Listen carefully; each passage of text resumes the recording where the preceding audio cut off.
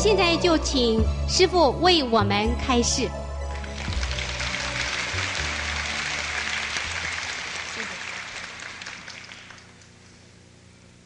我们都听说啊，人生很难得，人间很宝贝。一边这样听说，一边也听说应该离开这个娑婆世界，大家当然混淆，是不是？一边听说人生很宝贝，人生难得，一边说这个世界人间很痛苦，应该赶快离开。这是什么意思啊？你们有没有混淆啊？有没有？没有混淆啊？哎呀，都开悟了呢，我回家了，再见，是不是？我回去了，可以吗？哎，你们都了解了，怎么不让我回家？奇怪啊，什么都要，我是要刘师傅来聊天啊。懂不懂这个人生难得，不过应该离开了，懂不懂？不懂啊，好，不懂那我还可以讲，还可以留着几分钟。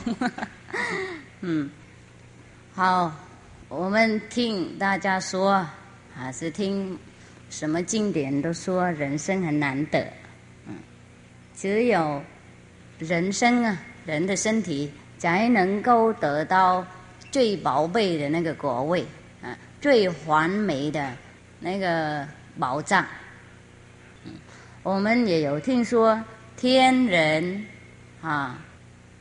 不论他们住在多么高的天堂，他们不可以成佛，不可以得到最究竟的天国的意思，不可能得到最完美的那个力量。不过我们也听说这个人间很痛苦啊，这个人间是最肮脏的，这个人间是最难受的，我们应该赶快修行，然后赶快离开。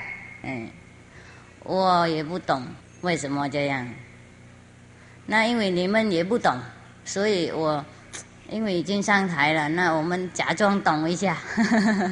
因为应该有一个人懂嘛，大家都不懂那就没办法了。假如说师父懂的话，那你们也假如说你们假装相信师父好不好？我们两个假装试试看会不会对的。同意吗？因为你们不懂，所以师父讲错也没关系。懂啦，你们会懂啊，讲有道理和逻辑你们会懂，你们会知道，讲错你们马上晓得。不可以，那几千人呢通通都笨啊。好，这个人生啊为什么那么宝贝？因为我们在一个人生里面呢有那个开悟的工具，才是那么宝贝。开悟的工具是什么？有一个地方叫智慧眼。天人呢他们没有智慧眼，那个智慧的宝藏没有在他们里面，他们没有头脑，动物也没有头脑。我们人间呢为什么宝贝呢？因为在这个世界里面任何东西都有。我们听说在地狱那个生活很痛苦，在那个天堂生活很快乐，所以两边都不能修行，因为太极端。动物的话，他们不苦也不乐，他们迷迷糊糊过来一个生活，很自动，跟奇迹一样这个样子。他们感情比较小，聪明的智慧判断的智慧不多，所以他们也不能修行。好，这个人间呢，我们的成见呢是最完美的。那为什么我们也看到人间那么痛苦呢？我说很多人看到这个人间那么痛苦呢，都是因为我们还没有看到那个人间别的完美的地方。整个宇宙啊，只有我们世界是最完美的，任何东西都已经安排好了。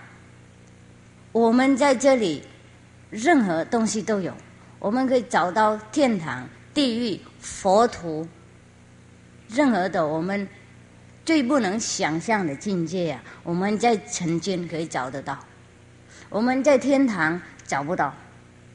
听懂不懂是不是意思？假如说我们在天堂的话，我们只能活的一种很快乐的，每天那种差不多一样的很愉快的那个生活而已，我们没有办法改变这个生活。听懂？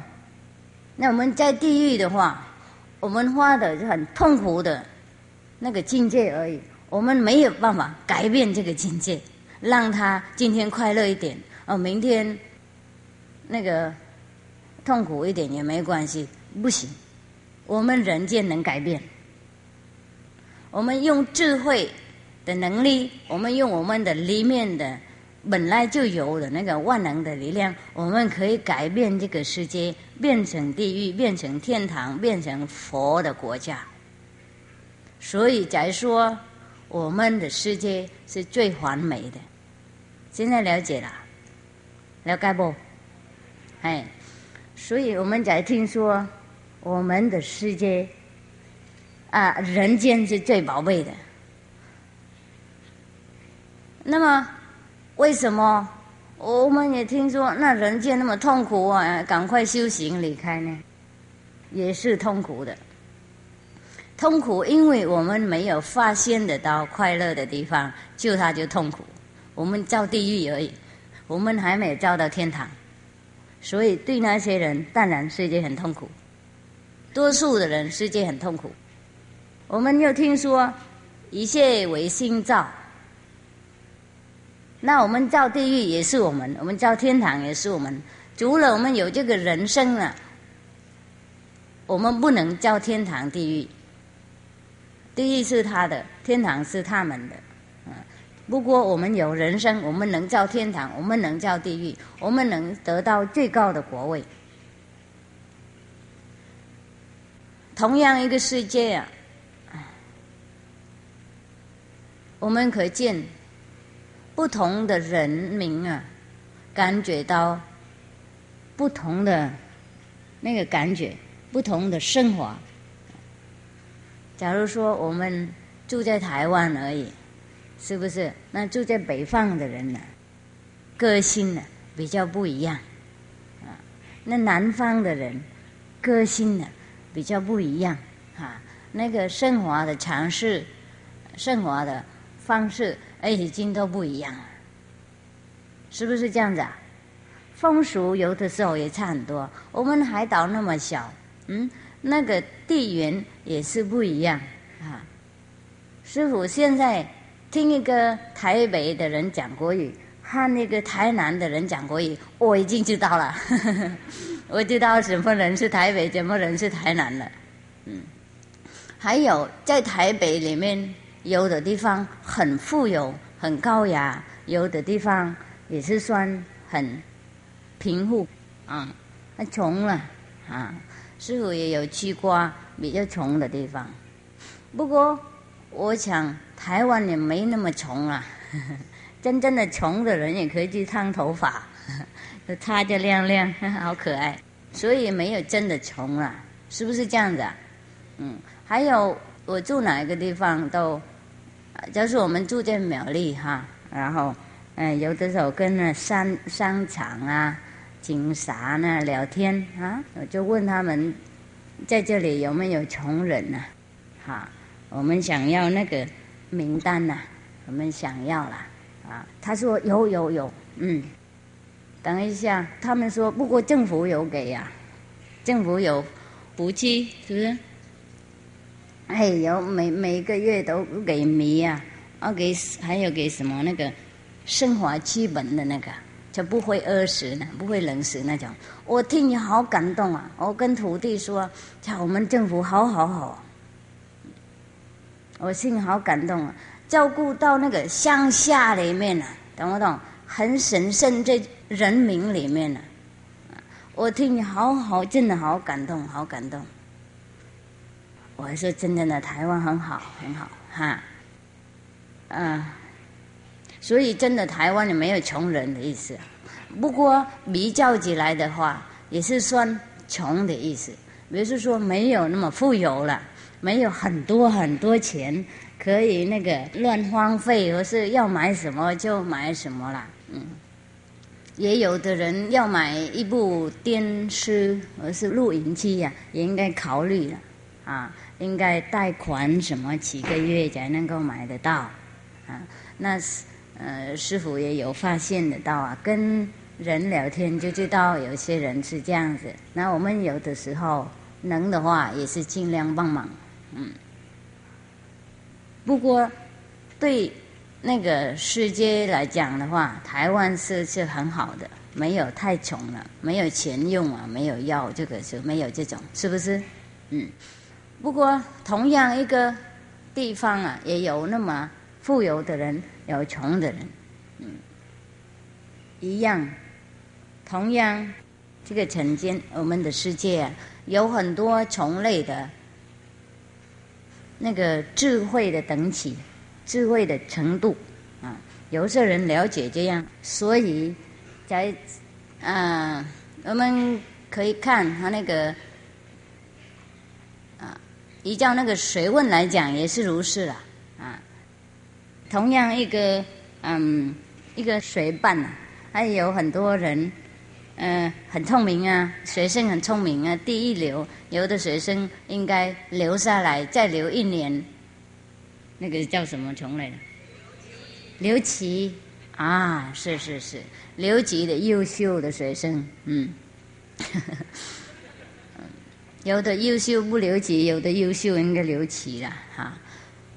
一样啊，我们那个智慧的方面，智慧和知识不一样哈。知识就是聪明啊，学会了，能干啊，做事很好啊，很有组织啊，讲什么都马上懂啊，工作很快啊，很会做事啊，这是知识。或是看书很快了解，那是知识。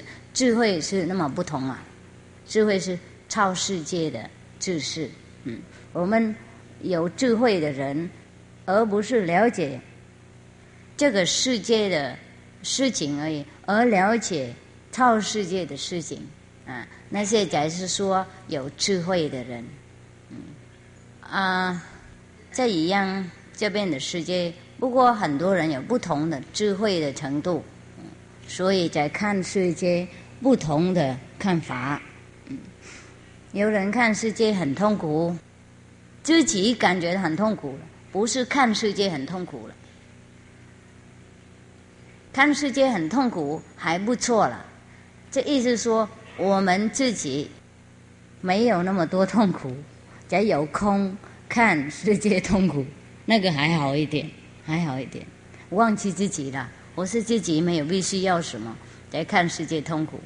有一些人呢，自己很痛苦，所以感觉到全世界都是痛苦的世界，跟痛苦的人也有同情心。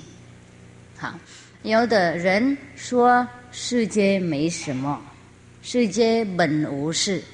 老子讲世界本无事。那个菩提达摩禅师他说，众生自己度自己了，众生都是佛啊，我们不应该度什么人耶稣基督有说，那个百合花在那个田里面也有上帝在里面，他意思说我们不应该做什么事啊，上帝都照顾宇宙万物的意思。虽然我们听大师们他们都这样那么说，不过我们还感觉到这个世界很痛苦，很多问题我们想离开。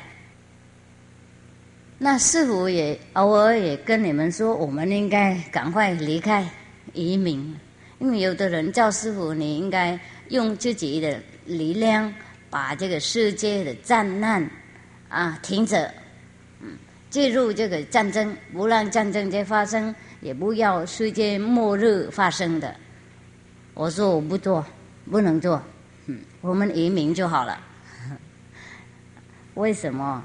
因为一个船在海里面已经漏洞了，已经烂破了，被风吹雨打太久了，我们赶快离开，在那里修理来不及了，就是这样子，太过分了，不能修理。假如说这样的话，不过我们如果很多人修观音法门的话，有可能会修理这个世界哦。假如说在床上有很多好的工具，又大家都是专业的，能修理船的人通通一起赶快修理，那当然会了。只有一两个修理，那来不及了，就是这样子。那么我们说，听师父说，那我们赶快离开这个世界，大家修行也是为了要离开这个世界痛苦。那离开到哪里去呢？没有去哪里，也是在这里，就是我们那边变改，我们智慧敞开，我们看多大，看好的地方，不是看坏的地方而已。跟一个人，他在那个小房子里面，他本来看那个小小的那个墙壁漏一个洞，他就这样看，他就看小小的地方。不过等一下他找到一个窗户，他看多一点然后等一下他找到一个门他就打开，他就看多一点。我说他爬到楼上去，他看通通都下面都看得清楚。释迦牟尼佛有说一个故事，有几个盲目的人他摸那个大象，有的人摸到那个耳朵说大象跟那个什么扇子一样有的人摸到他那个很大的脚，说大象跟那个竹竿，是不是柱子跟柱子一样有人摸到他那个鼻说大象怎么跟那个什么水管一样，有人摸到那个尾巴，那你们知道了，等等了不要再讲了，会无聊等一下那个人开刀的话他们通通看到大象就全部都看得到。他们讲是有一部分而已，懂不懂？也不是大象，不过也不是也不是不大象意思说他们不完全了解了，也有了解一部分而已，所以才乱讲。同样我们在这个世界，因为智慧还没有开，眼睛闭一半所以我们就看到痛苦的地方而已，或是我们只看到一点点快乐的地方而已，我们不知道我们的世界怎么完美。所以才必须要修行，修行了以后我们看法就会改变。然后我们也跟老子说一样，天下本无事。不过我们要得到这个天下本无事，那个没有工作那个时候就好难不过也没那么难你们看师父修行也没有多久我也可以说天下本无事了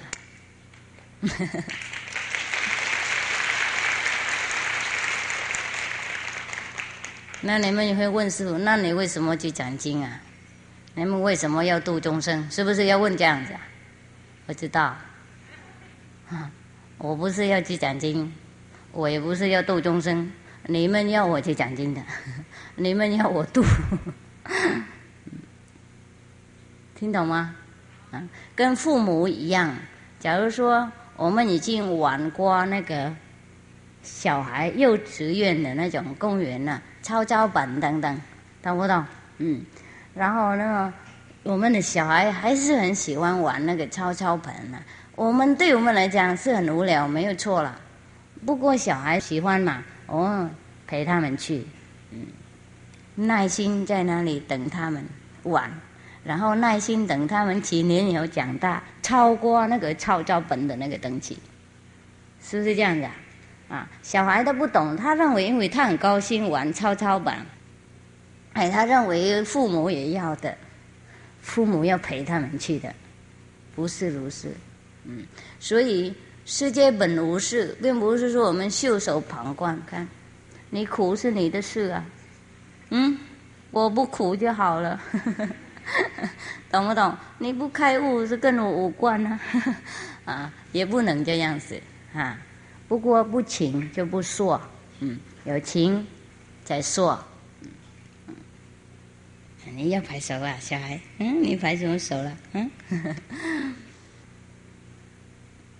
所以我们听说修行者大修行者，大开悟的人，他们很自在。我们不晓得他们怎么自在。我们也看到他们有的时候也会哭有的时候也会生气有的时候也会显露那种看起来跟凡夫喜怒哀乐一样那种我们以为那个人到底有没有得到啊？我怀疑懂不懂？等一下要跟他试禅神通试试看等等，这是自然的人的性的，是有那种怀疑。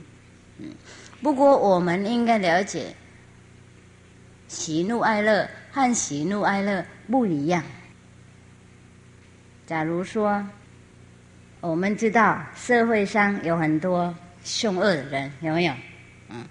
专门要去外面，有的时候乱打人了，懂不懂？喝酒了以后就醉了，就没有控制自己，乱打人，或是偷，有的时候打人到死掉。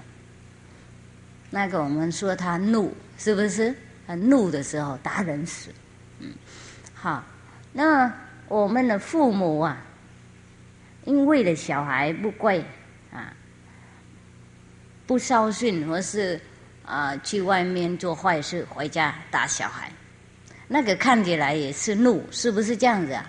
不过不是怒，这个怒对小孩有利益，他以后不敢去外面小家，不敢跟人家小家调皮啦，不敢偷人家的东西，不敢打别的小孩，他变成好的公民，懂不懂？所以一个也是打人，一个也是打人，不过两个不同的目的那个父母打小孩有爱心在里面，懂不懂？有照顾心的那个外面那个生气喝酒那个人是不是无名打的，生气打的，那个暴力打的，懂不懂？是不是？一样。一位名师有的时候他也应该用那种喜怒哀乐的情况，因为要教育学生，也是为了，也是他们的业障的问题。一位名师他跟那个镜子一样，懂不懂？你的脸丑，他就变，你看起来丑；你的脸漂亮，你就自己看很漂亮。不是这个镜子的一会儿变漂亮，一会儿变丑，而我们自己的脸的。所以我们才知道密拉热巴尊子他被他的师父打了7年了，骂也是7年了，盖房子也是7年，盖好了要拆掉，有的时候应该那个贴很大的那个石头从山上拿下来，然后他师父就骂他，叫他再带上去，工作到身体都流汗流水流泪他的师父对他非常严格，他必须要的。我们看到那个地方，我们认为他的师父真正的很暴力的人，没有慈悲心，又不教他，又打骂他，又刑罚他到这个程度。不过我们看另外一段那个后台啊，我们就知道不一样。米拉热巴有的时候为了太渴望要求道，他的师父就不教他嘛，他就骗他师父，他假装跑掉走出去，他的师父认为他真的出去走了，还在那里哭。你们有没有看那个故事？他的师父哭求佛菩萨十方三世佛赶快带我的徒弟回来。谁知道那个师父的心呢？谁知道父母的心？除了我们有小孩，我们才知道父母的心。我们越南有这句话，没有小孩，没有办法了解父母的心。同样，我们没有成佛，我们没办法了解佛。我们没有当明师，我们不了解明师的方法。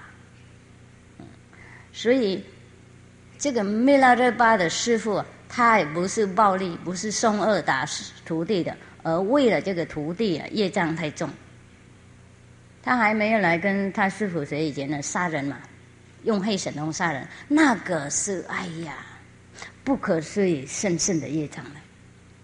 用白神通已经有业障了，何况用黑神通杀人？用白神通救人呢，救人的病了，救人的命了，已经有业障了，何况用黑神通杀人？你们可以想象。昨天有一个人问问题嘛，你们记得？他说，请一个人也念咒，求那个人快往生吗？懂不懂？那个人赶快往生没有错，不过这个念咒的人呢，被冤家来找。这是也有真的事情，不是假的。我们做什么事没有得到最高的力量，就我们害人家，害我们自己，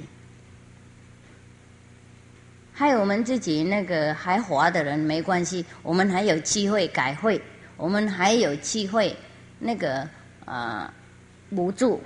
不过害那个死掉的人因为他早1个小时，早2个小时死掉，他的业障还不能完全尽付，而不是去天堂，他就下地狱了，就是这样子。所以我们不是能乱用我们的那个所谓一点点神通、一点能力救人。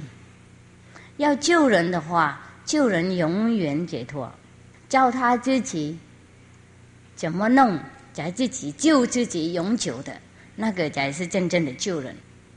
所以释迦牟尼佛才说，靠自己修行，靠自己走路，靠自己蹬，不靠别人。跟师父修行不是靠师父。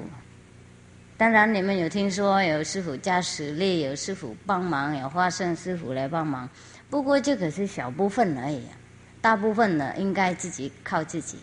跟小孩还不能走路一样，我们拉他的手，帮他走1-2步，不过好久以后他自己应该走，我们不能替他走路。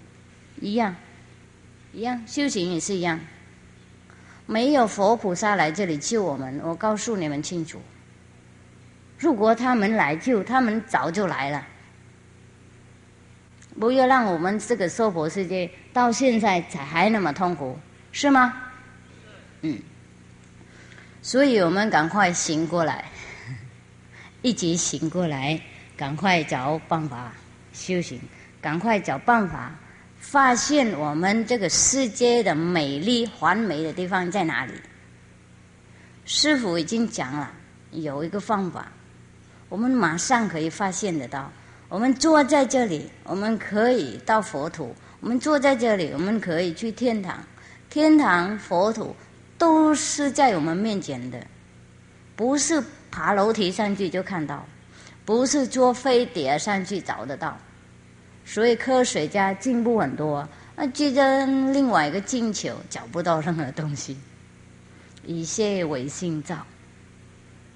有地方不过我们没有开眼睛的话，我们看不到，跟盲目的人看不到太阳一样。我们有这个肉眼可以看很多东西，不过这些东西不完美我们看人，有的人凶恶，有的人善良，有的人美，有的人丑，因为我们用这个不完美的眼睛看。假如说我们用真正的眼睛，智慧的眼睛看，我们看大家都美。所以释迦牟尼佛成道了以后，他才说所有众生都跟我平等，没有什么差别啊。耶稣基督他当然自称他是上帝的儿子，不过他也赞叹一棵草在那个田里面，他说上帝也是在他里面，上帝在耶稣基督里面，上帝也在一棵草里面。所以他说他是上帝的儿子，并不是说他很傲慢说的，而他开悟说的，因为他也看到上帝在草里面的。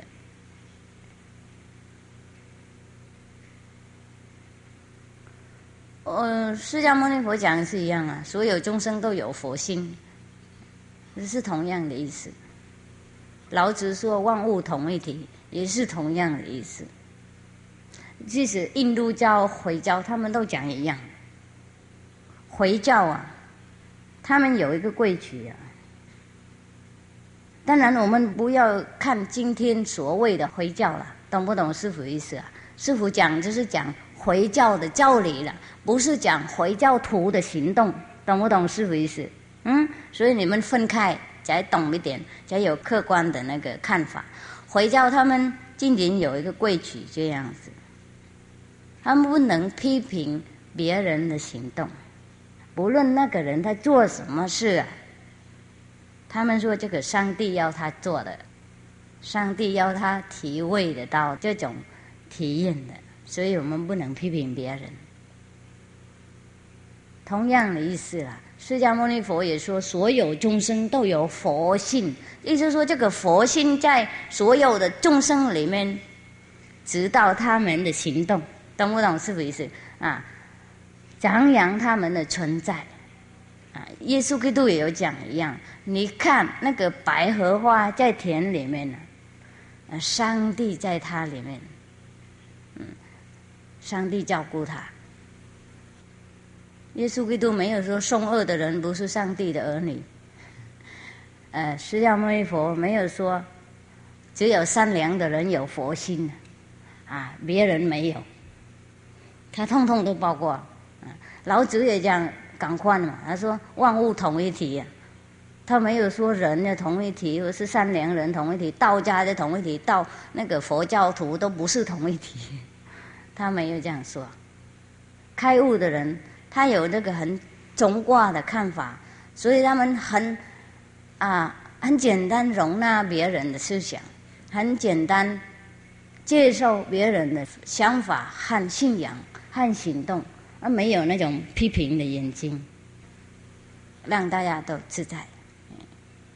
虽然要弘法，不过也是很自在，没有那种特别去强迫人家，或是用任何的方面去吸引人，没有用神通，没有用钱财经济的方面去那个有化人，而是没有用什么假如说很什么厉害的方法，不去叫人家的门懂不懂是不是意思啊？然后在那里唱歌，在路边唱歌等等那种东西啊，有很多宗教在路边传法，他站在那里你要放东西，等你就一进来，他就开始讲，给一个人也好，两个人也好，他们的传法的精神也是很令我们佩服了。不过真正的传法的人，他们不是如是让大家自在不勉强，不强迫，因为众生都有他们的时间，跟小孩一样，我们强迫他们是山珍海味，他们不能消化。虽然对我们很好，对小孩太过分，小孩吃牛奶就可以了。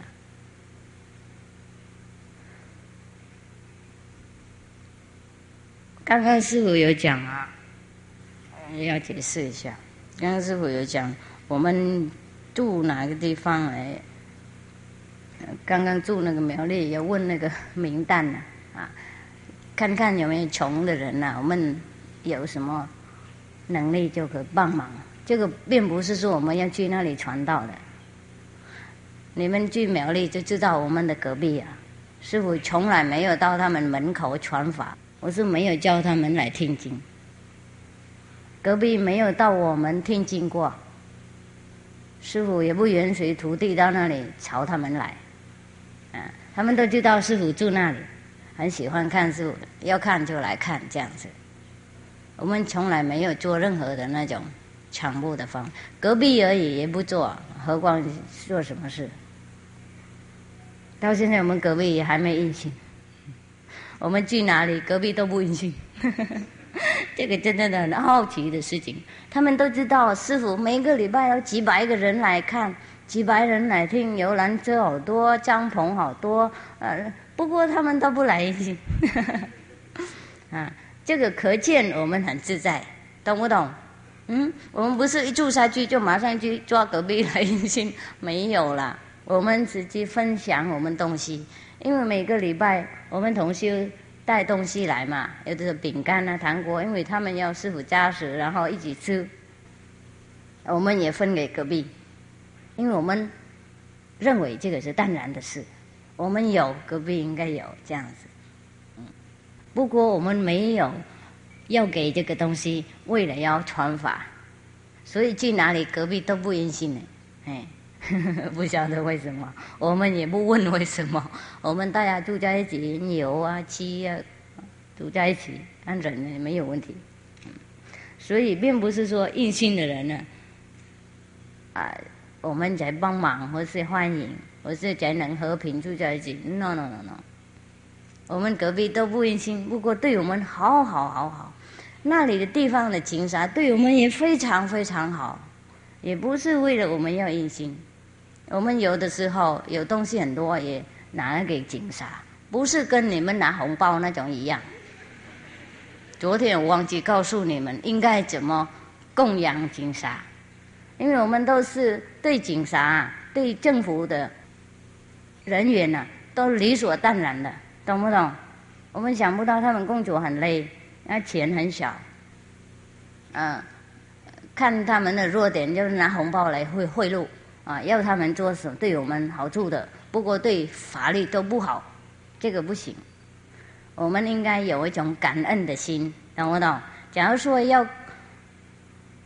想要感恩他们，拿一些东西来，一包茶也可以，饼干也让他们也高兴，继续工作，侍奉人民。不是拿一个红包来就让他们就马上叫他们应该对我们做事，懂不懂？让他们也好难过，做不好也难过，听懂不懂？所以这个贿赂的东西真的会那个把两个弄烂了，那个清廉的心会破坏掉。我们要给警察东西应该尊敬给，懂不懂？说不是我们要什么东西啦，看你辛苦拿一点东西分享。我们东西太多，不晓得你们这里有没有？很小人拿东西给他们你们有太多吃不完要分享。我们也不是我们中心东西吃不完要分享给他们，也不是这个意思，就是师父认为我们有什么他们有什么，就是这样子，一个人一点点这样子，就世界没有那个差别太多。在阿含经里面，释迦牟尼佛有讲那个故事开天地的时候，我们人不应该吃东西，然后自己有光很大，自己可以飞来飞去很自在，不需要任何的衣服，不需要任何的食粮。等一下住久了以后，看到那个地下生出来一种很甜的跟蜂蜜一样那个水就拿出来吃吃了以后身体很粗糙就以后就没有光然后就趴在地上了，走来走去跟我们现在一样。那等一下又生那个河流都干掉了，又生另外一种也是很好吃，他们也很习惯吃，越吃越丑吃多的人很丑吃小的人还光亮一点，还好看一点。所以才分别有好看有不好看，那不好看的人喜欢好看的人，然后变成有男有女，男众就喜欢女众这样，因为变成不一样了。以前大家都一样，就没有那种情欲啊生出来，现在因为大家不一样，才变成这个样子。这个就是另外了。还有，然后那个地球啊，又生出来很多那种五谷啊，那个跟我们现在米呀、什么啊一样哈。然后他们拿这些东西吃，别的东西没有啦，别的那个甜的东西都没有了。现在生出来啊，米呀、我是什么呢？麦片等等那种东西哈，他们拿回去吃。那个时候很自在，它自然生出来的。你吃多少，它又在长生多少啊！吃都吃不完呐、不应该种什么，不应该照顾什么。那过来一段时间，有一些人比较懒惰了，他说：“哎呀，每天来拿，早上去拿吃，然后中午要再来拿吃，然后晚上又再来拿吃，太累了。我拿也整天回来吃就好了。”好，他就拿整天。然后别的朋友来叫他去拿东西，他说我已经拿够一天用了，你们要拿多少你们就随便拿。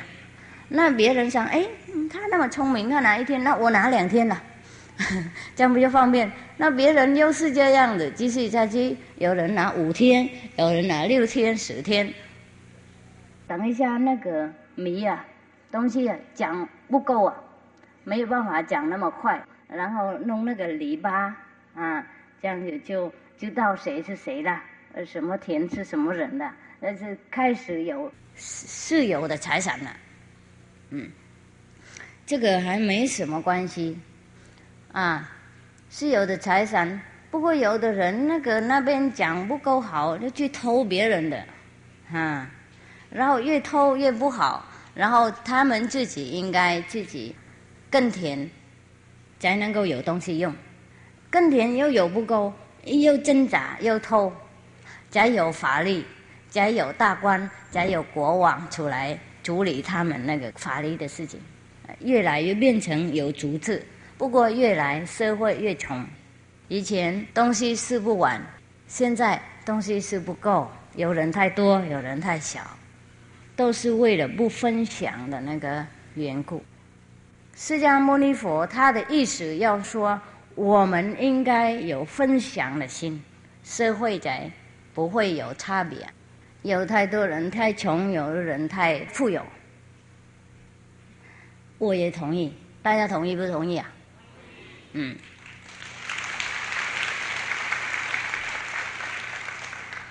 同意不够，应该做。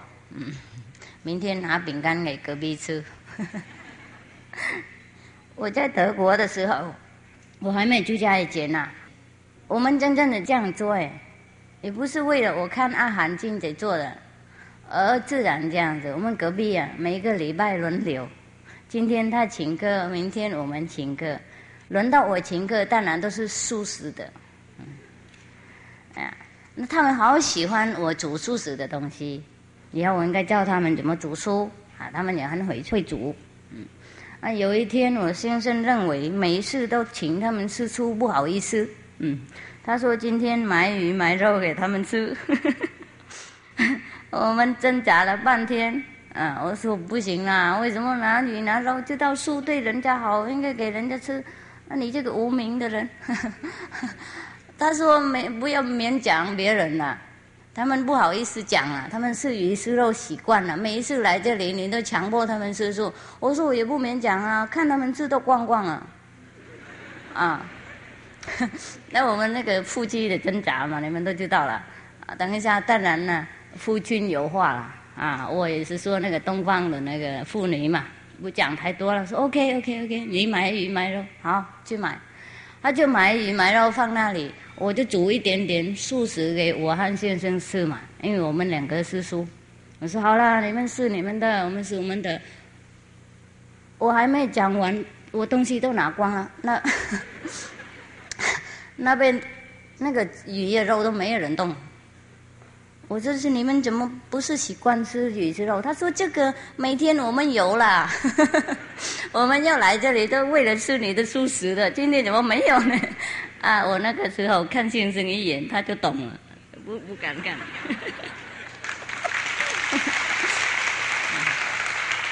啊，所以这个分享也很有用。我们并不是说分享我们的食物而已，我们也要分享我们的精神的食量给别人。我们不要认为隔壁都很笨，不一定。我发现得到我的隔壁很开悟，他虽然没有印心，不过讲话很开悟，他就看师父一本书而已。哎呀，讲了怕人了，怕死人了。他讲很开朗啊，好像很懂很多哦。这不印心没关系，我就不勉强啊。所以有的时候我们了解什么，我们也要分享给我们的隔壁。或是我们师叔，我们也应该公开讲，没有人会笑我们啦，就是我们自己不够自信，不够那个自然的风度啊，让人家感觉到怪怪的，懂不懂？师叔又躲起来，又不好意思讲。师叔不是杀人了，不是偷钱了，为什么不好意思啊？怕人家笑什么？大家都不同嘛，不同的口味啊，不同的思想啊，这个是当然的事啊。有没有看到两个人同样的那个脸，同样的思想啊？其实双胞胎也有的地方不同。有人穿高跟鞋啊，有人穿拖鞋，这大家都自在嘛。所以我们吃素，他们吃肉也没关系，就是让大家知道我们的生活怎么样，他们就尊敬我们的自由的权利。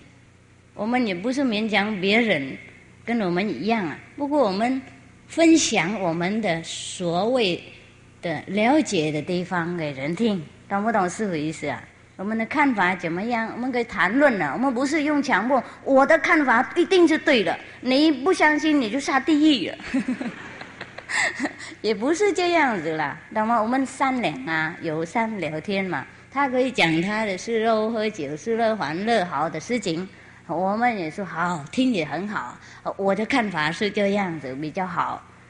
他今天不听，有可能明天他回想，他对的地方，听懂吗？不是我们分享食粮就够了。所以释迦牟尼佛在说什么，你们知道吗？布施法是最高等的。法是什么呢？教理呀，好的方法，好的生活的方式，高雅的理想。我们还不能传这个法脉，那我们可以传高雅的理想，让他们有一个期望，让他们有一点高雅的理想可以看得上，懂不懂？不是每天迷迷糊糊过来一天，吃喝玩乐，每天想一样的事情，做一样的行动，没有人帮他们要醒过来一下。我们都有本分传法不是法师啊，不是金海师父，不是他的出家人而已。我们每个人都是一位佛，我们度一个人就是我们是佛了。我们让他们成佛嘛，我们做佛的事就是我们是佛，那个时候我们是佛的，我们跟佛做一样的行动嘛，懂不懂？要成佛是这样子，并不是说等去涅槃就成佛了。佛是什么呢？一种看法，一种了解，一种智慧，一种高等的理想。我们不是等了去涅槃才有，我们要成佛的话，现在赶快改变我们的生活，我们做跟佛一样，我们就是佛。听懂不懂？我们本来就有佛性了，如果我们做跟佛一样，我们又那边有开悟，外面又有佛菩萨的行动，我们就是佛菩萨了。我们越做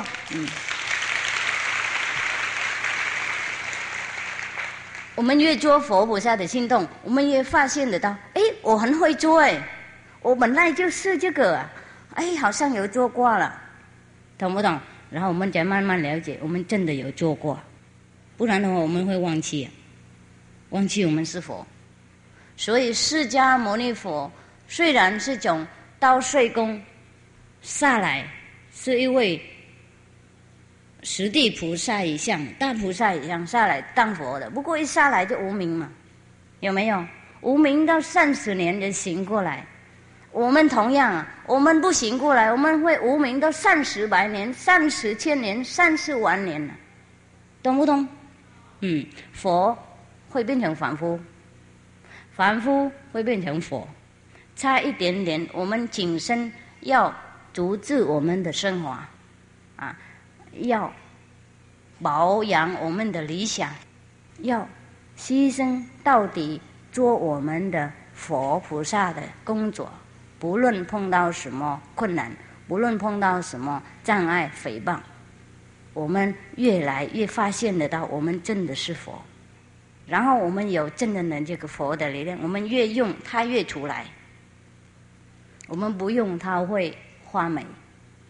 释迦牟尼佛假如说他30岁以后还是继续在皇宫里面吃喝玩乐，他最多就变成全人身亡而已，这个经典有记起来，懂不懂？所以不是有一个固定的生命我们应该在那里抓的啦。那个算命的人有讲很清楚，释迦牟尼佛出家修道的话成佛，他在家的话只能得到转轮身亡而已，这个还是轮回生死的意思啦，懂不懂？是不是还是算凡夫了？虽然那么大福报，不过还是凡夫，不是佛，不是明士，不是超三界，不是了脱生死永远解脱大智慧那个人，懂不懂？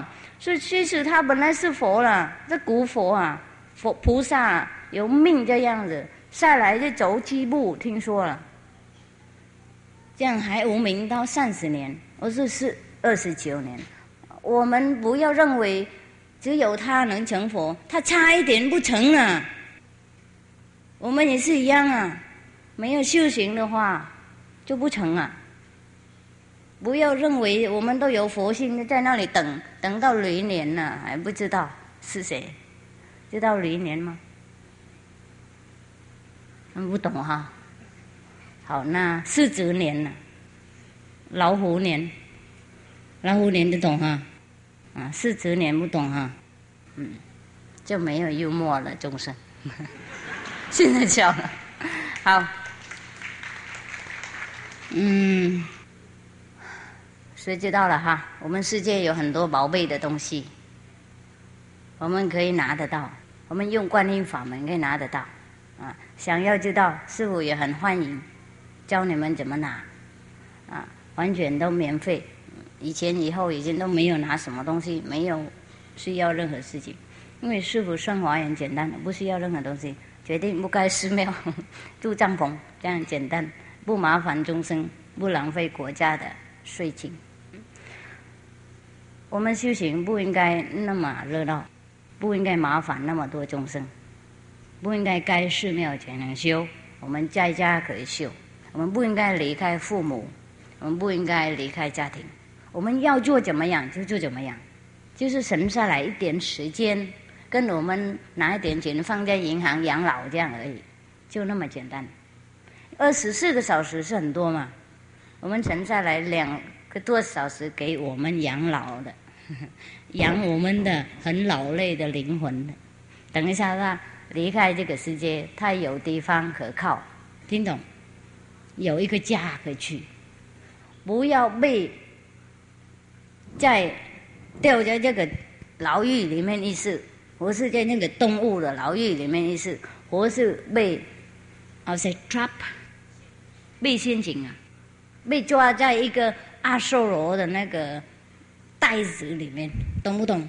在阿修罗的地方有很多空的袋子，我们不小心死掉的时候会被掉在里面，掉在那种袋子里面，我们没办法控制，所以我们听说鬼魂都飘来飘去懂不懂？没有办法固定，等风吹它才能飘，没有风它就停，不能吃饭，不能有地方住，不能讲话，不能随便追到哪里，不自在，都是因为他们被抓在一个所谓的阿修罗的袋子里面，懂不懂？跟塑胶袋一样那种我们地球有一种金球，知道吗？飘飘在空中那个，下面有一个篮可以坐人那个，知道？哎，我们丢在那个阿修罗的袋子里面，这个跟我们丢在这个青种那个篮下面一样啊，我们没办法控制了。所以就说当鬼魂呢，才那么痛苦啊，都是因为我们在世的时候，我们有控制机会的时候，我们不控制的，我们没有用这个人间的时间很宝贝啊，我们阻止我们的后来的生活的，所以走的时候被业障恐慌啊，被别的鬼魂来恐怖啊，我们乱跑嘛，乱跑就掉到人的身里面，掉在动物的身体里面，掉在地狱那边，掉在阿修罗的那种所谓的袋子里面，然后没办法控制，听懂吗？只有在人生我们才能够控制，我们控制我们当来，我们控制我们的要住的地方，也不是当来的，我们现在可以去别的地方住，然后回来回去，这样变成一个习惯。等一下我们离开的时候，我们就知道我们要去哪里了，已经来去习惯了，就是这样子。不然的话，我们死掉了以后，我们就一般都就掉在阿修罗的袋子里面了，然后飘来飘去这样子，活了几百年，没什么意思，好痛苦。因为世界很多东西，很多那个陷阱啊，就一直等我们那种飘飘的灵魂。这是魔王的工作，所谓的魔王，我们道家说阴啊，有一个是阳，有一个是阴。我们现在可以找阳啊，我们死了以后，这个阴控制很厉害。我们活的时候有阴有阳控制，懂不懂？我们可以选择拿阳不拿阴。我们死了以后，那个阳它不见了，我们没有选择，我们只好得到阴而已，懂不懂是不是意思？那个时候太晚了。好，现在让你们问问题了，大家听得懂吗？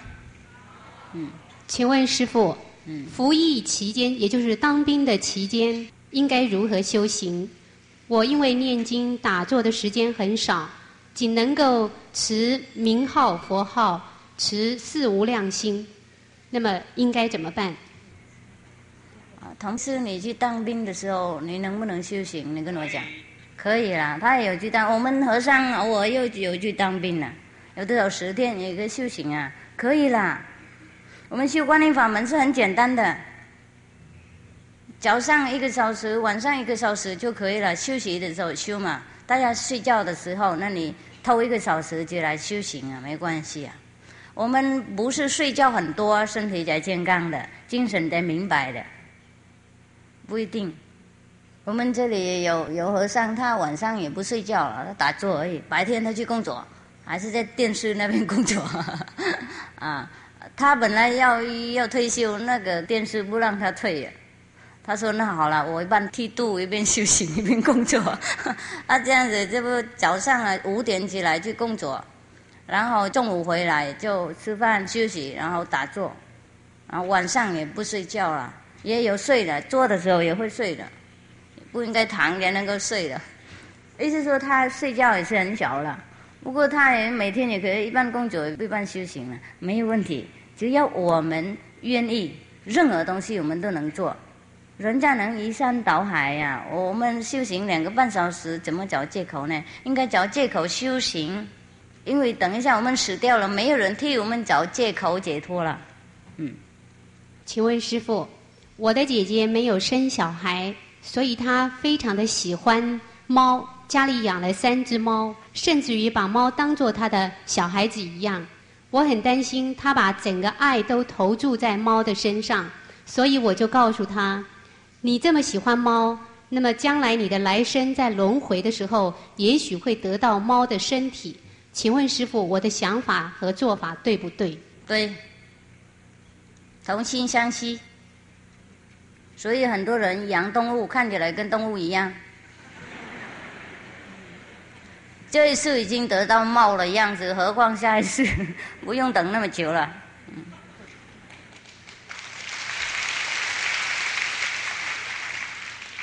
请问师父，我对您还没有很深的情感，但是相信师父您能够帮助无明的我即刻开悟和解脱，像这样的人可以印心吗？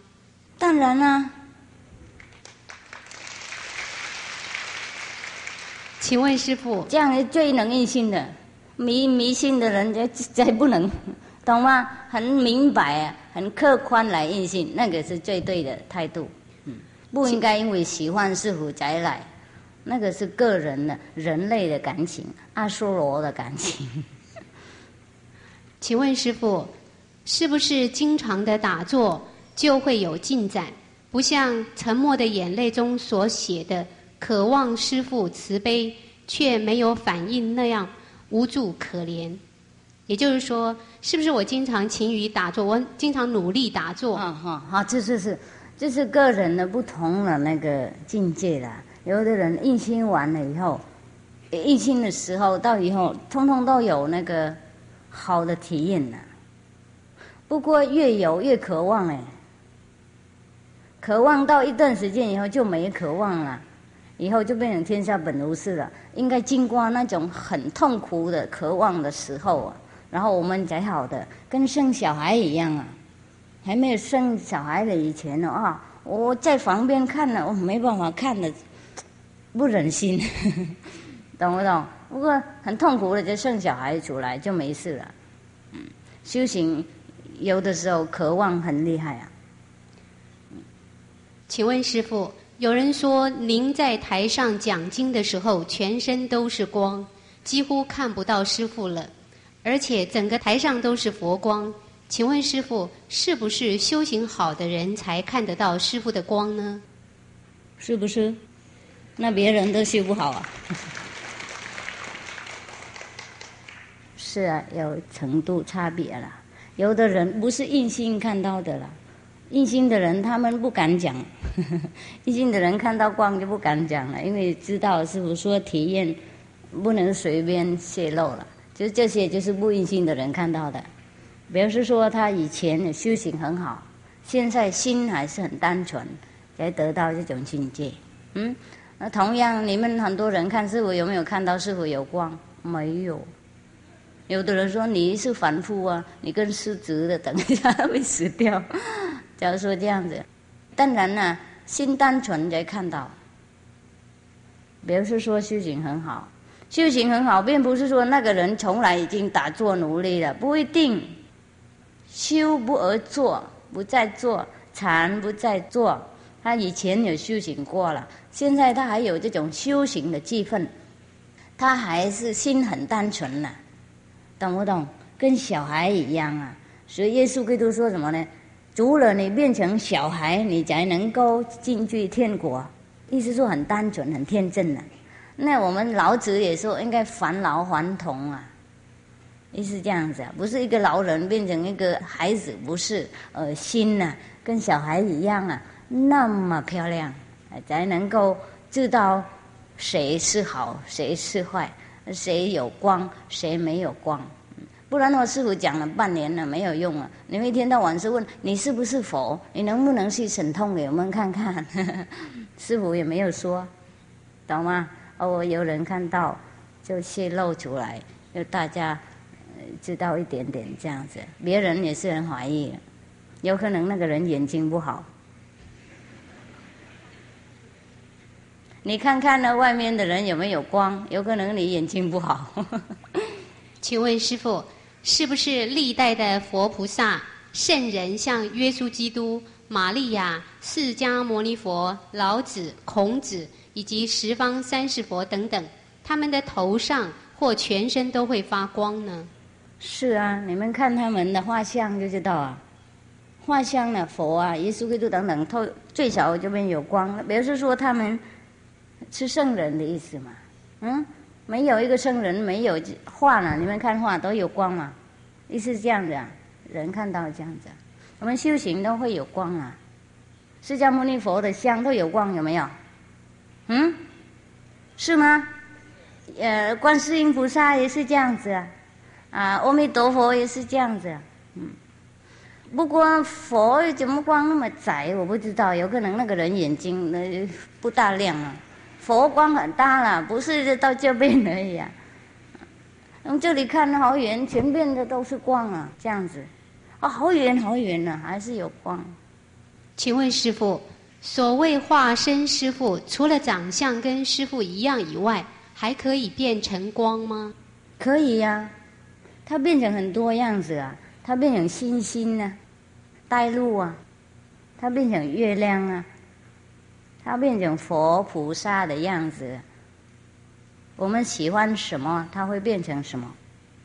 只要我们高兴，我们有信心，我们对我们修行利益，它就变成。现在大家眼睛都这样，然后看看师父真的有没有光，是不是？现在才注意看师父一眼呢，哎呀，难得看了你们一眼。请问师父，耶稣基督复活的时候，显现给他的弟子看的时候，是不是也是他的化身呢？可以是他的化身，也可以是他的肉身。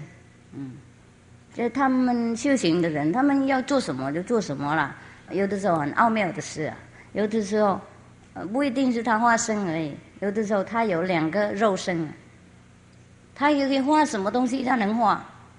他的肉身可以在这里，也可以在另外一个地方，他可以有2、3个肉身。这个优伽南达的师父他有做过了，就好启示给优伽南达瑜伽看。耶稣基督那个时候好像是他的肉身的，因为以后有的人还看到他回来印度去，到喀什米尔那边了，然后还活到120年，听说的啊。现在他那个喀什米尔那边还有他的那个坟墓啊，和他的那个小徒弟在旁边，外面那个他的历史，这个坟墓的历史写了，很像耶稣基督那个样子。那个名字是耶稣大夫是什么我忘了，我去看了好久了忘了。请问师父，释迦牟尼佛到监狱度皇后修行的时候，是不是也用化身去的呢？是用化身去的，所以他们2个就去西方极乐世界观光啊。如果用肉身不能去西方极乐世界了，太重了，飞太久啊。用化身比较快，比较轻，没有重量。所以他才带皇后啊到西方极乐世界去，然后他才跟皇后那个介绍，这个是阿弥陀佛，这个是观世音菩萨，这个是八功德水等等，你们记得吗？我是不知道，就没佛教徒哈。有没有看《无量寿经》？观无量寿经，里面就讲很清楚，如果是肉身，怎么会跑到西方极乐世界去呢？听懂吗？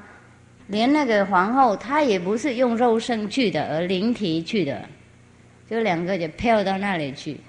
然后皇后看那个西方很漂亮，也留恋，就说我能不能住那里？她说能，回去观想她这个地方，观想她的名字，就以后你会去那里住了。请问师父，弟子每一次经过菜市场的时候，看到许多鸡鸭鱼肉被吊在半空中，心里好痛苦。根据弟子所知，大部分的人，包括吃肉的人，看到杀生都会心痛，可是吃肉的人却一直误以为吃素会营养不良，所以忍痛吃肉。不过科学家、营养家都已经证明，包括大人和小孩吃素都不会营养不良，而且会更健康和长寿。那么吃肉的人为什么还不肯相信呢？到底应该如何才能够使他们觉醒呢？你拿师父第1样书给他们看，里面最后有写到吃素有没有营养，有证明很清楚。看到第1本书了以后，如果不吃素的话，那我想没办法了，等阿弥陀佛来拉他。不是等那个黑白来找他。请问师父，印心以后是不是像一个新的生命的开始？不然的话，弟子为什么会觉得突然间变得好快乐、好自在呢？而且弟子看到没有印心以前自己的照片，突然间觉得有一点陌生，尤其是那充满着贪嗔痴的眼神。以前看的时候觉得还蛮不错的嘛，现在却并不喜欢以前的照片。这就好像一句话说，从前种种譬如昨日死，今日种种譬如今日生，是不是因为印心的关系？是不是？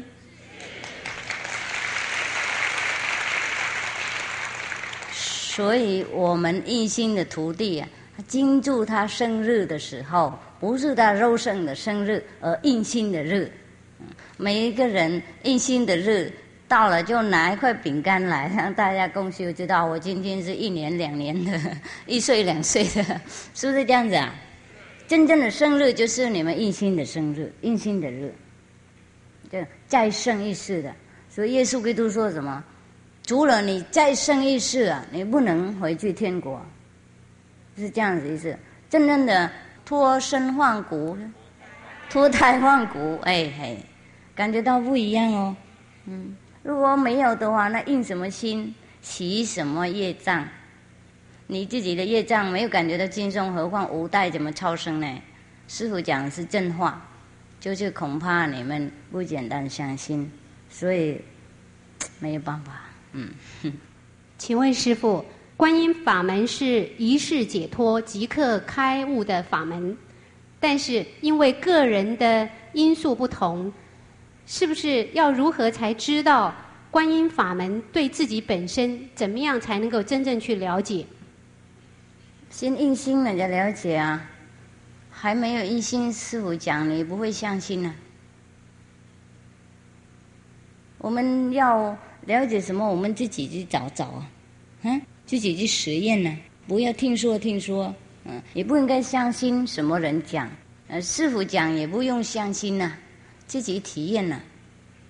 因为我吃到饼干了，我就知道甜了，我讲给你听，你当然半信半疑，自己应该吃就晓得嘛。那么免费给你吃，你又不吃，在那里彷徨犹豫疑问，会不会甜的或是咸的？是不是咸的？甜的不一定是咸的啦。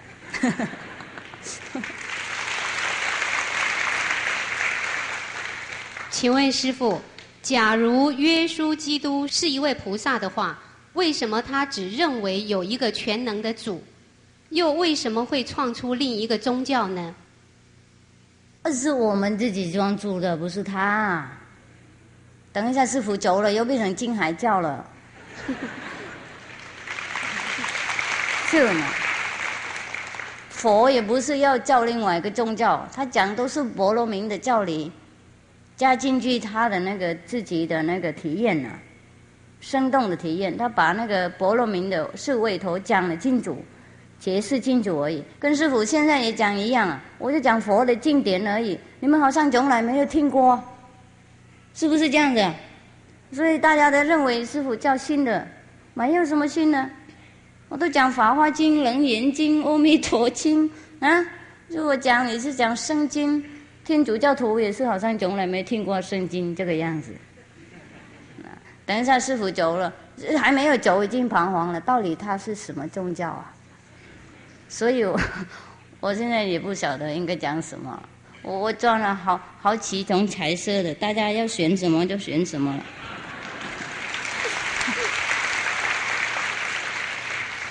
哪一个宗教都有，不要说师父偏向哪一个。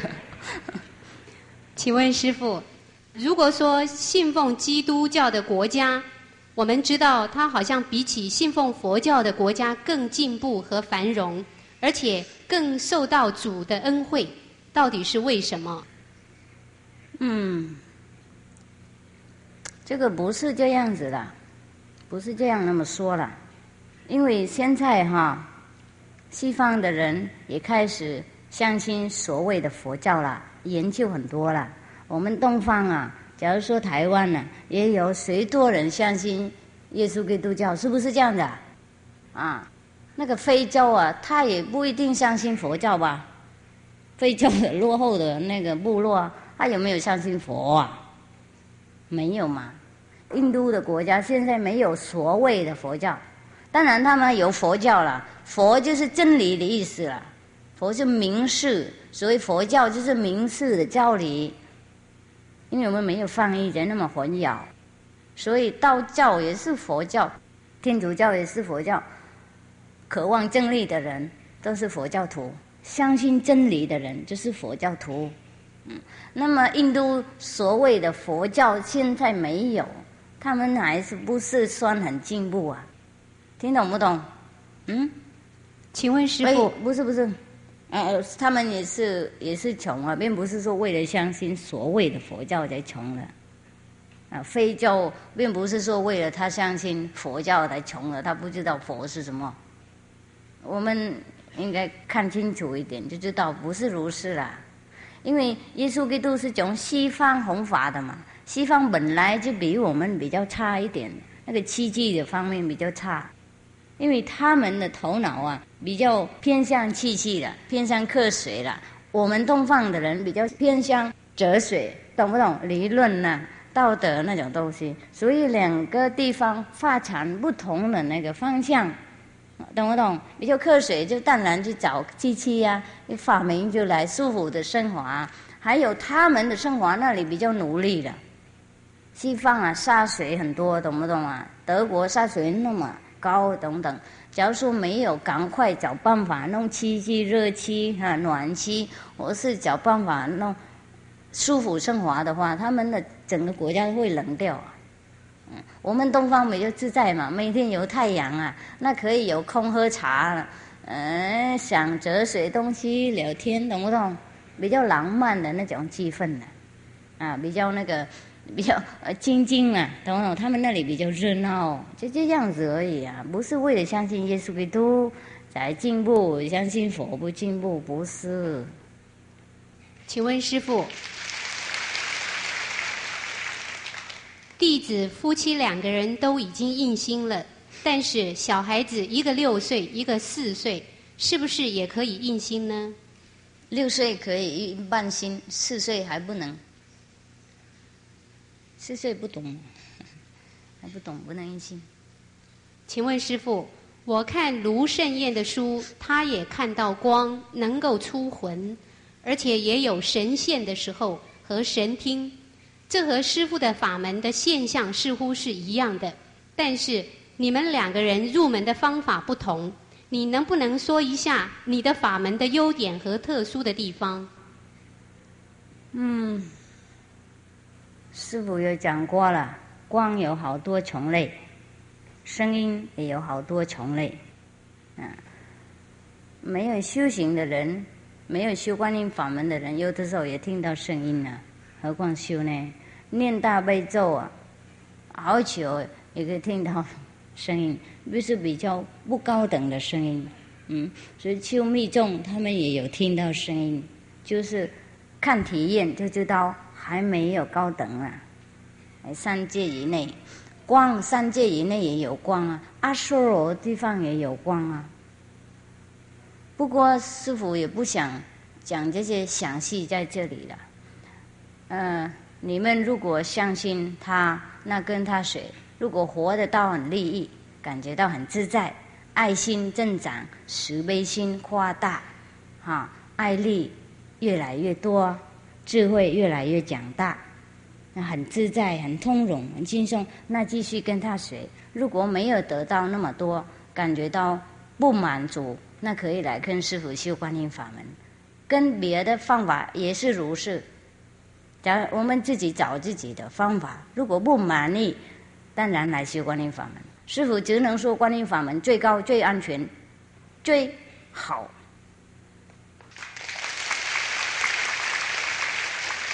请问师父，在修行当中，佛与魔要如何去区别？我们修观音法门有方法，马上知道。印心的时候，师父有讲。请问师父，当我遇见坏人的时候，在欺负弱小，就是欺负比较弱的人，做不合理的事情的时候，我是不是应该挺身而出，主持正义？会不会自己发生危险呢？他是什么意思啊？看到别人比较软弱那个软弱的遭到欺负，遭到欺负是什么意思？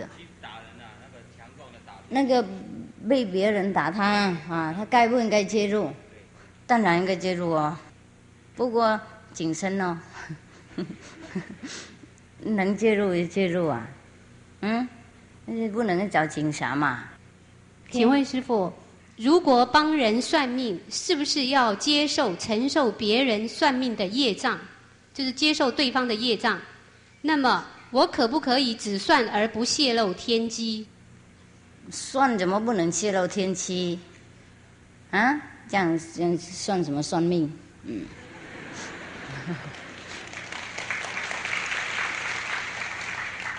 以佛教的戒律来讲啊，我们和尚啊，修行的人啊，不能算命。我们修观音法门的人，和尚不和尚都不应该做的。啊，你们不修观音法门，你们要做没有关系啊。假如说修观音法门了以后，真的找不到别的工作，再来跟师父讲，我找办法。请问师父，进入佛门之后，假如先拜了不同宗派的师父，那么我应该要如何处理这些不同的说法？比方说，这个师父不同意另外一个师父的理论。那你看哪一个理论比较好？那你自己选择嘛。听懂不懂啊？这个是大家小家的事情啊，我没办法处理。我们修观音法门就很明白了，很简单了。但以后没什么不明白了，也不应该争论了，懂不懂？不会还在那里挣扎，到底是他对还是他不对？没有这个了，是不是？请问师父，我的太太和我妈妈不和，我夹在中间非常的痛苦。帮妈妈，太太不高兴；帮太太，妈妈说我不孝。我是不是真的不孝呢？那我到底该怎么办？啊，这个我也没办法。所以释迦牟尼佛在说，家庭是真正的一个很小的、很窄的路啊，在家的生活啊是很窄的一条路啊，不好走啊。虽然不好走，你已经进去了，继续走嘛，没人替你走了。应该和平嘛，对两个好。不过不简单了，这个大家都知道了，不简单了啊！媳妇和什么婆婆，这个是自古以来是著名的故事了。不要问师父，我已经逃走了。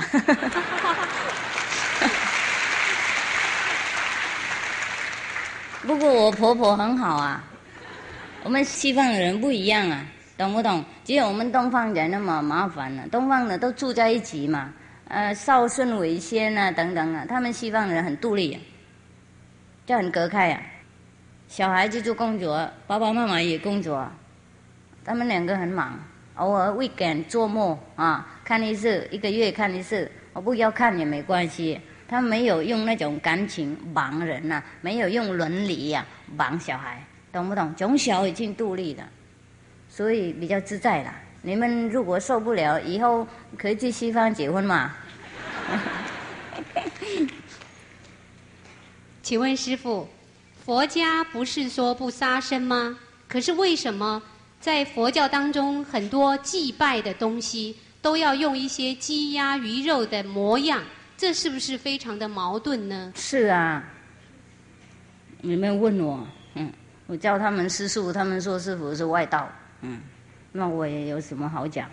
这个不是佛教，这个是魔教，听懂吗？磨来磨去，在这个磨的时间，佛本来不允许杀生啊，不允许徒弟吃肉，《楞严经》讲很清楚。任何人叫徒弟吃肉，就不是传佛的话，而传魔的教，那讲很清楚了。不要问师父了，今天所谓的佛教都不是佛教了。请问师父，弟子听到一些声音，但是感觉到非常的痛苦。根据师父说，那是一条灵在我的身上，长达7年。这个声音经常吵我念佛，控制我的头脑。不知道如何才能够消除这样的声音。这个是魔的因啊，还是讲话，乱七八糟讲话，不让人家睡觉。即使是有的时候你们去拜拜寺庙神鬼的有关的，被他们入声啊，他们喜欢吵人啊。这世界很多这样子的，台湾不小啊，可以自己修行嘛，修行，然后2个一起握手修行，有可能他脾气会好一点。好，请问师父，您可不可以在电视上介绍几样可口的素食菜，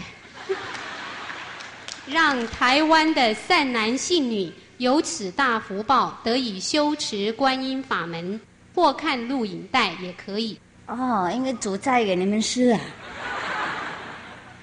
啊，可以，我会找时间，找时间，不晓得现在会不会煮啊？好久了，也忘了，现在有什么吃什么嘛，不好吃也吃，没有自己去煮了。偶尔我会有空啊，煮给徒弟吃。不过连我自己煮也没有口味了。他们说哦，好好吃哦，师父，好好吃，再煮。不过对我来讲，没什么意思了。我不晓得合不合你们口味，我会找时间看好不好？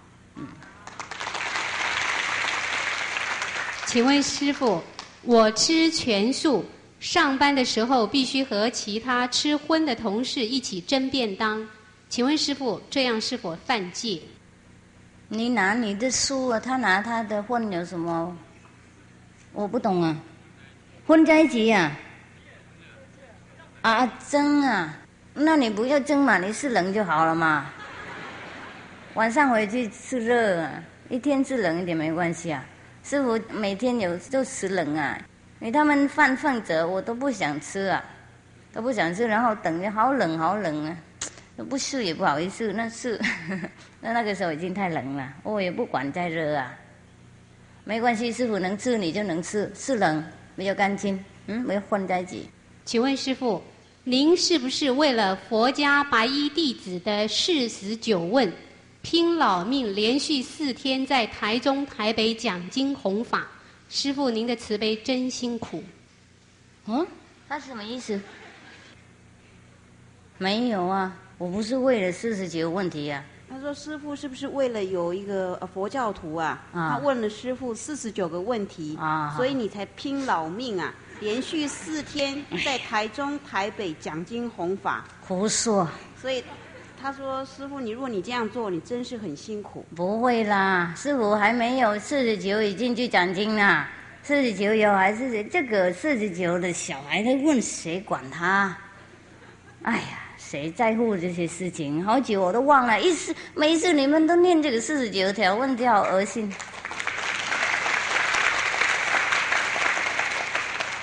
我忘记好久了，一直讲，你们很会讲古代的故事。我为了你们渴望啊去了，谁管那个小小的小孩的人啊？那个他问也不来跟师父问，那是谁给那个报？懂不懂？给几十万的人啊看，那些几十万的人，他根本跟师父无关，他也不晓得师父是谁，问他们有什么用啊？是不是这样子啊？所以我不管他嘛，就是要名利的，要找麻烦呐，很明显嘛。谁管这些事？忘记就好。我就为了师父为了徒弟祈求去讲经，我才去的。我们的徒弟为了他们的同胞渴望，认为他们得到好的宝贝的东西啊，他们的同胞也应该一样得到。他们的辛苦组织这些开会讲经的事情，都是他们组织的。有的地方请师父3事5事我才去的。我跟你们讲啊，我不是喜欢去讲经，并不是说不喜欢，有的地方看没有缘，不想去了。不是师父为了那个小小的东西在乎到现在，奇怪，大家怎么有那种想法？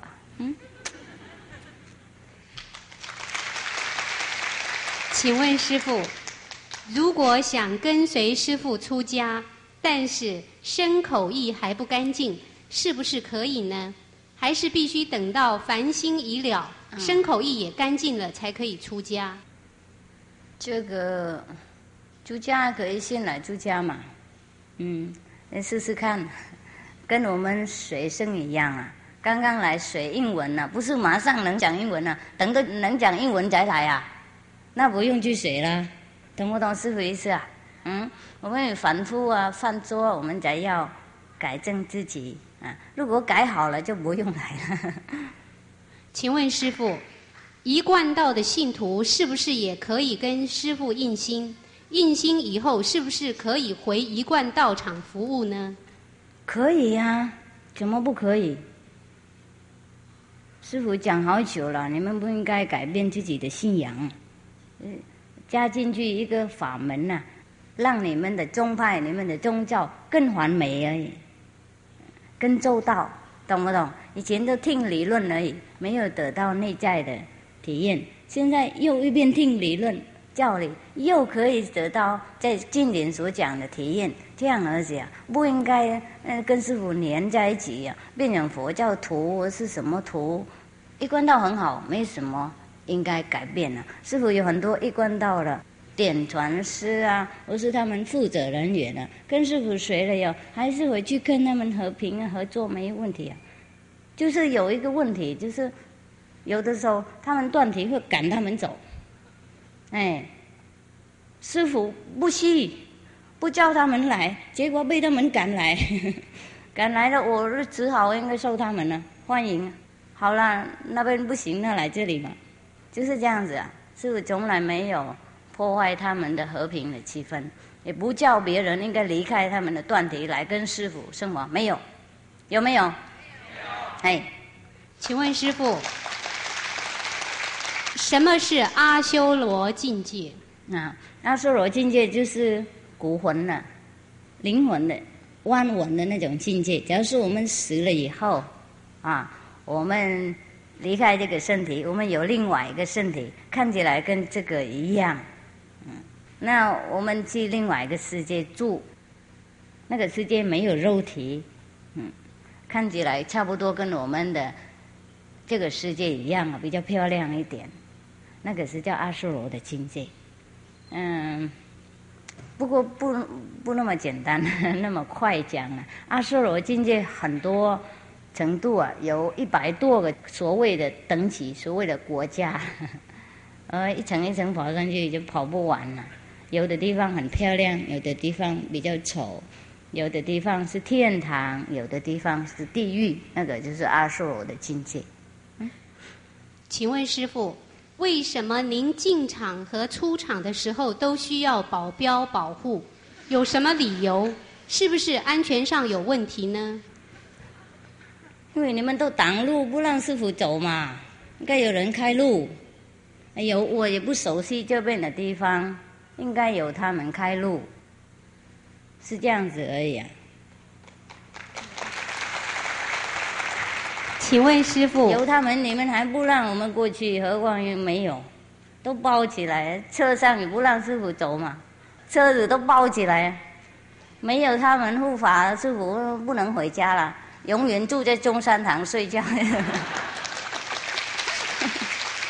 请问师父，昨天有人说师父是魔，弟子有个很笨的想法，如果一个魔能够教化众生吃素，而且有慈悲心，用爱心对待一切众生，指导我们如何打坐、清洗业障，开展自己的智慧，教导我们做一个善良而且又有品德高尚的人，对家庭尽责，对社会尽力，对国家尽忠，这样才能够净化自己的身口意，净化我们居住的世界，成为净土，然后借此修行一世解脱，回到我们灵魂真正的故乡。如果说教我们这些道理的魔的工作，那么我们还需要学什么佛呢？不追求什么真理的呢？好，你们跟魔学就好。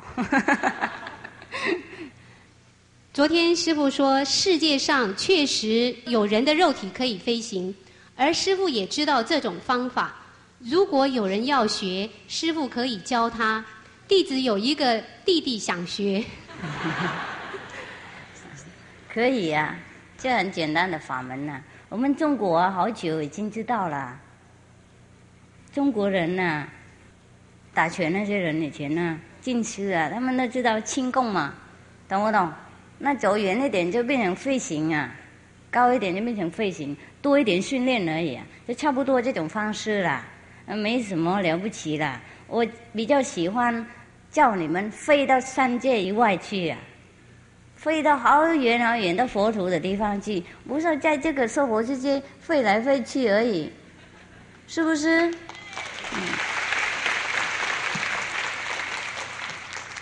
古代的人为什么他们应该学这种附带的神通？因为他们古代的时候没有交通方便，没有车子，那走路比较太远、太冷、太危险，懂不懂？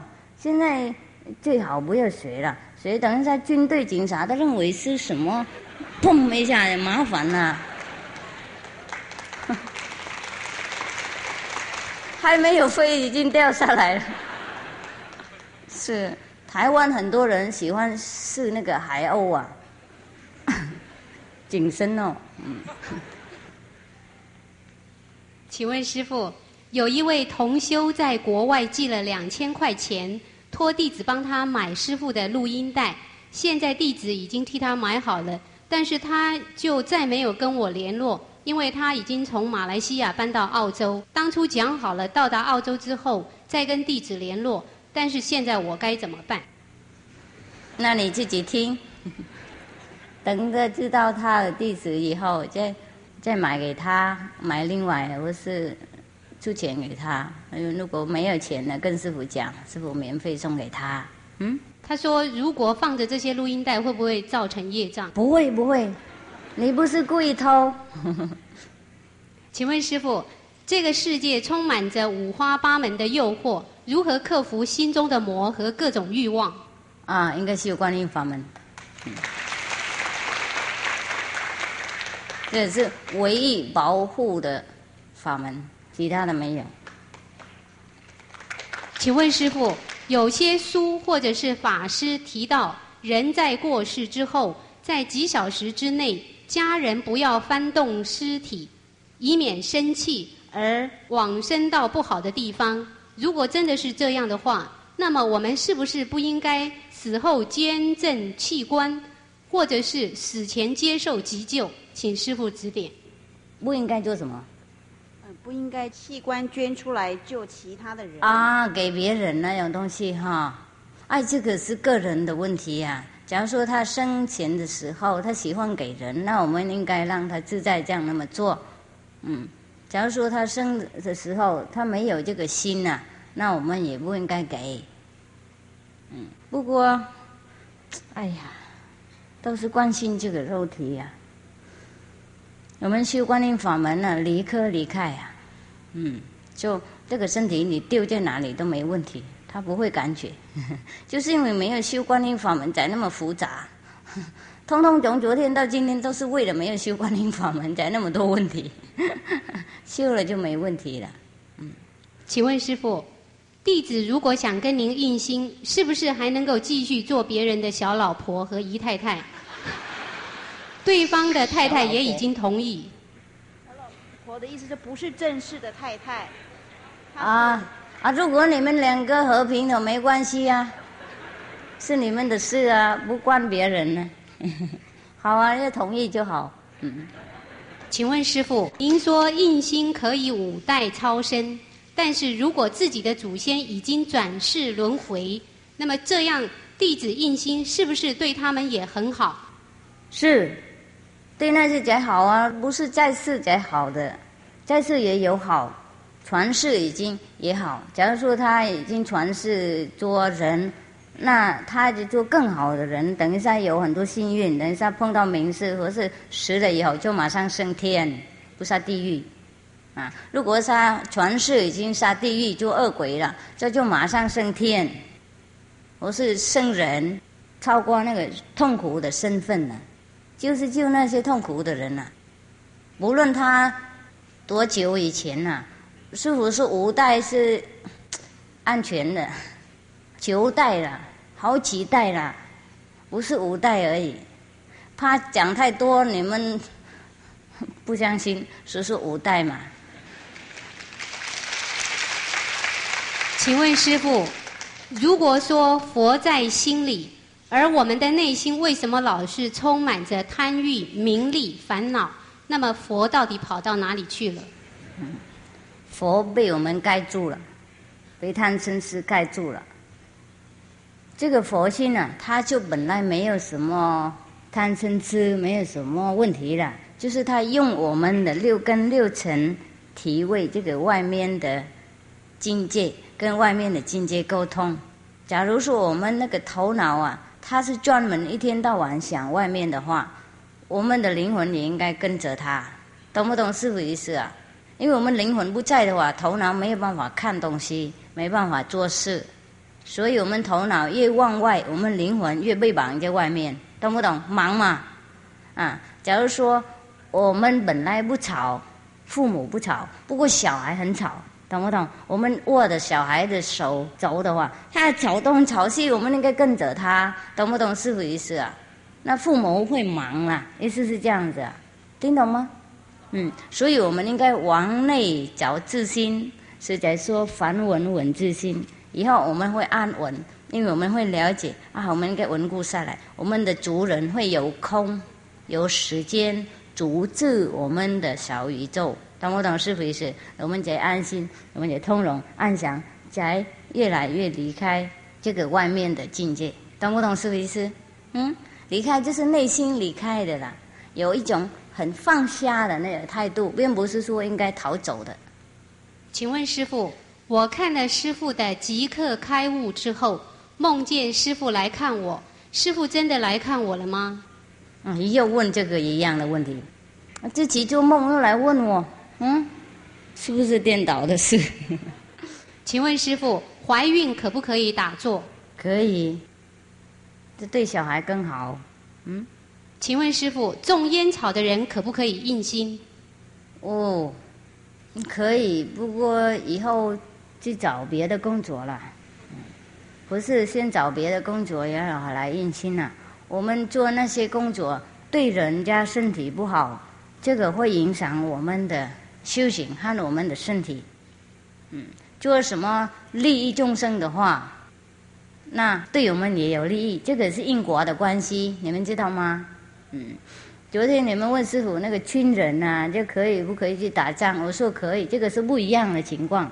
他们为了保护国家，为了国家的命令，他们没办法避免了，懂不懂？我们这个职业了，能避免，能选择，懂不懂师父意思？所以我们有责任了，有业障。军人没有业障，他就受命令而已，受这个上面的人的命令，军人没有。听懂？我们自己选择职责不好的那个职业，我们应该尽负这个业障。好，所以印心以后转业。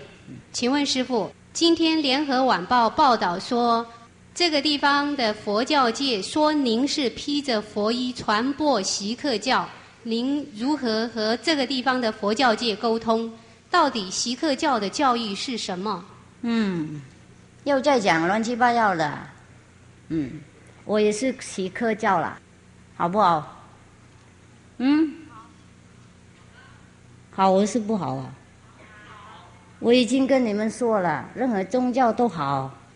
我们的佛教徒啊，世俗在啊，口很毒，一天到晚诽谤别人，根本不懂锡克教是什么。师父在七龙已经讲了，锡克教是什么，他们相信什么，他们拜什么经典，他们每天做什么事，又不去听，又在诽谤啊，造那么多业障，是什么种类的佛教徒，你们知道吗？佛教的人不应该讲闲话，这个我们在家规矩已经有了，听懂？说妄语包括讲闲话，诬告人家，诬控人家，黑变成白那种，就是不对了，犯戒了，做不好的榜样。就是师父都洗壳教的话，我也还没有伤害什么人嘛，是不是？从昨天到今天，师父有没有讲什么伤害什么国家、宗教什么人吗？有没有？有没有叫你们做坏事啊？破坏伦理那个道德法律有没有？那我是很好的洗壳教徒嘛。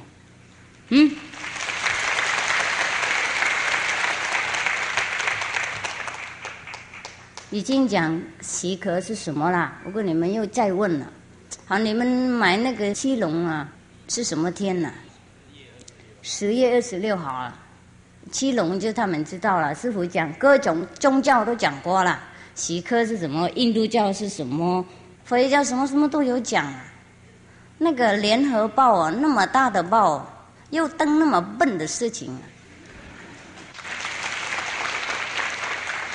真的不怕名誉被丢掉。师父去基隆讲经公开啊，当一个记者的话，可以到那里听，是不是？这样才真正的报道好的新闻，乱七八糟为了1-2块钱呐，敢诽谤人呐，业障好重哦！我对他们很对不起，很可怜的。你们呢？是不是很可怜呢？所以这个钱呢很麻烦啊，一点点钱呢会杀人啊，破坏人家的名誉啊，诽谤人家的宗教，比杀人还更糟糕的业障。我警告你们，不要这样那么做。已经做过了，赶快忏悔，不然的话来不及了。十方三世佛也没办法救你们。为了几千块钱，乱报道。假如说师父没有在基隆讲过了，可以说误会师父听人家说我在基隆有明白讲了，今天又这样的乱登，是不是太过分了？是。请问师父，如果一个刚印心后的人不幸马上死去的话，是不是可以往生呢？可以。请问师父，开悟之后是不是还要再修行？要啊，开悟就不是成佛了，开悟是刚开呢。等一下我们越修行，我们越知道，跟我们那个学英文一样。懂不懂？刚刚进来学 ABC 啊，不是就好了，还应该训练练习好久啊，才能够讲英文。请问师父，有一贯道的人一直劝我去点玄关开天眼，说可以增进开悟的力量，而我本身却觉得应该以自己本身去修行而开悟。请问这种想法是不是正确？他的意思是什么？有人一直劝他去那个一贯道点玄关，可以开天眼，这样可以开悟。但是他认为应该靠自己本身去修行而开悟，他不知道这种想法是不是正确。那个一贯道讲是对了，就不晓得他能不能帮你们开，就另外一个问题。假如说他能帮你们开那个智慧眼的话，他讲法是对了。虽然我们自己靠自己修，不过先应该有名师指导，懂不懂？我们才不会走火入魔。那位名师他就学会了，懂不懂师父意思啊？那个他们知道那个路边有没有什么问题呀，就可以帮忙我们不会走错路，我们不会有问题。我们自己修的话，好多人都走火入魔，因为外面那个境界那个无形的境界有很多危险的地方，我们不知道。不是那个路边通通都光亮明白的，还没有到光亮明白的地方，有阿修罗的地方，有地狱，有鬼魂，很多它会陷害我们。我不晓得你们修一贯道会不会满意，如果不满意可以再来加进去修观音法门，我决定满意的，没有问题的。请问师父，如果不顾家庭的反对，坚决的要印心，而导致引起家庭的大风波，甚至于离婚的话，这样是不是会有罪？那么我该不该印心呢？哎呀，好麻烦啊！怎么印心呢？就那么麻烦呢？那你跟他们沟通一下嘛，我们用语言可以讲。当然修行有的时候为了我们前世的业障啊，会有很多考验，很多考验。假如说我们能通过的话，那比较好。不过不应该变成离婚的那个方法了。就好好沟通，不应该为了一心就离婚。已经结婚了就不要离婚，好好沟通。请问师父，爱心，我住在楼上，是家庭式的，有神坛，也有乩童，像这样的是不是对修行有影响？这下面有是不是？楼上有乩童，他的楼上有乩童。对。如果修观音法门不会有影响啦，修别的法门有可能有影响，保护力不够。请问师父，如果有人告诉大师有真正的不二法门，最圆满的绝对法门，您是否会因为信观音法门而拒绝去了解呢？当然我拒绝，因为我已经了解了最高法门就是观音法门，还要找什么？请问师父，以前我只是初一15吃素，从现在开始我要吃全素，有没有资格印心呢？为什么不可以呢？当然啦，很欢迎啊。请问师父，人死了以后，我们所烧给他们的房子、车子、银纸、纸钱等等，是不是能够他们收得到？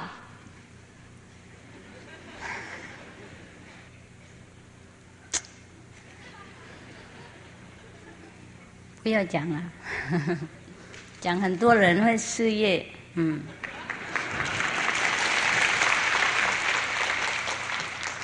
那么现在我们就请师父带我们唱回向。好，你们记得哈，回向应该真心，加持我们整个世界，我们的万能的力量会跑出来，加持。愿以是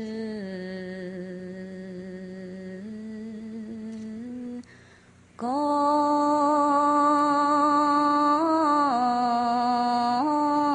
德，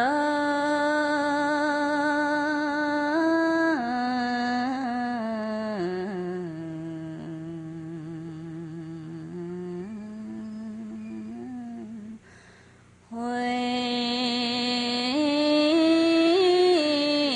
向诸众生，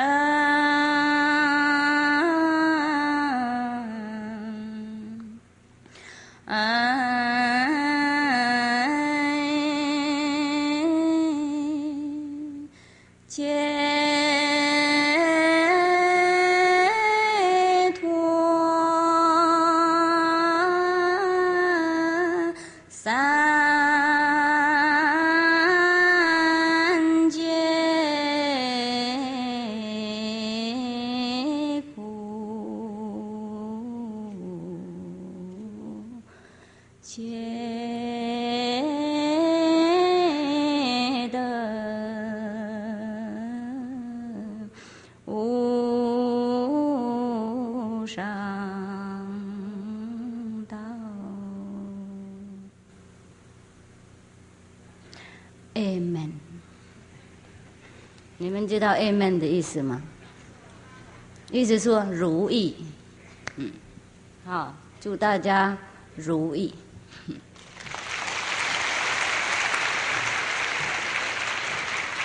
大家起立合掌，恭送师父。我刚忘了，阿门不是 Amen， 阿门是天主教的那个什么啊？跟我们阿弥陀佛一样那个不是 Amen 啦，我讲 Amen 就是英文的口音的，抱歉，阿门哈，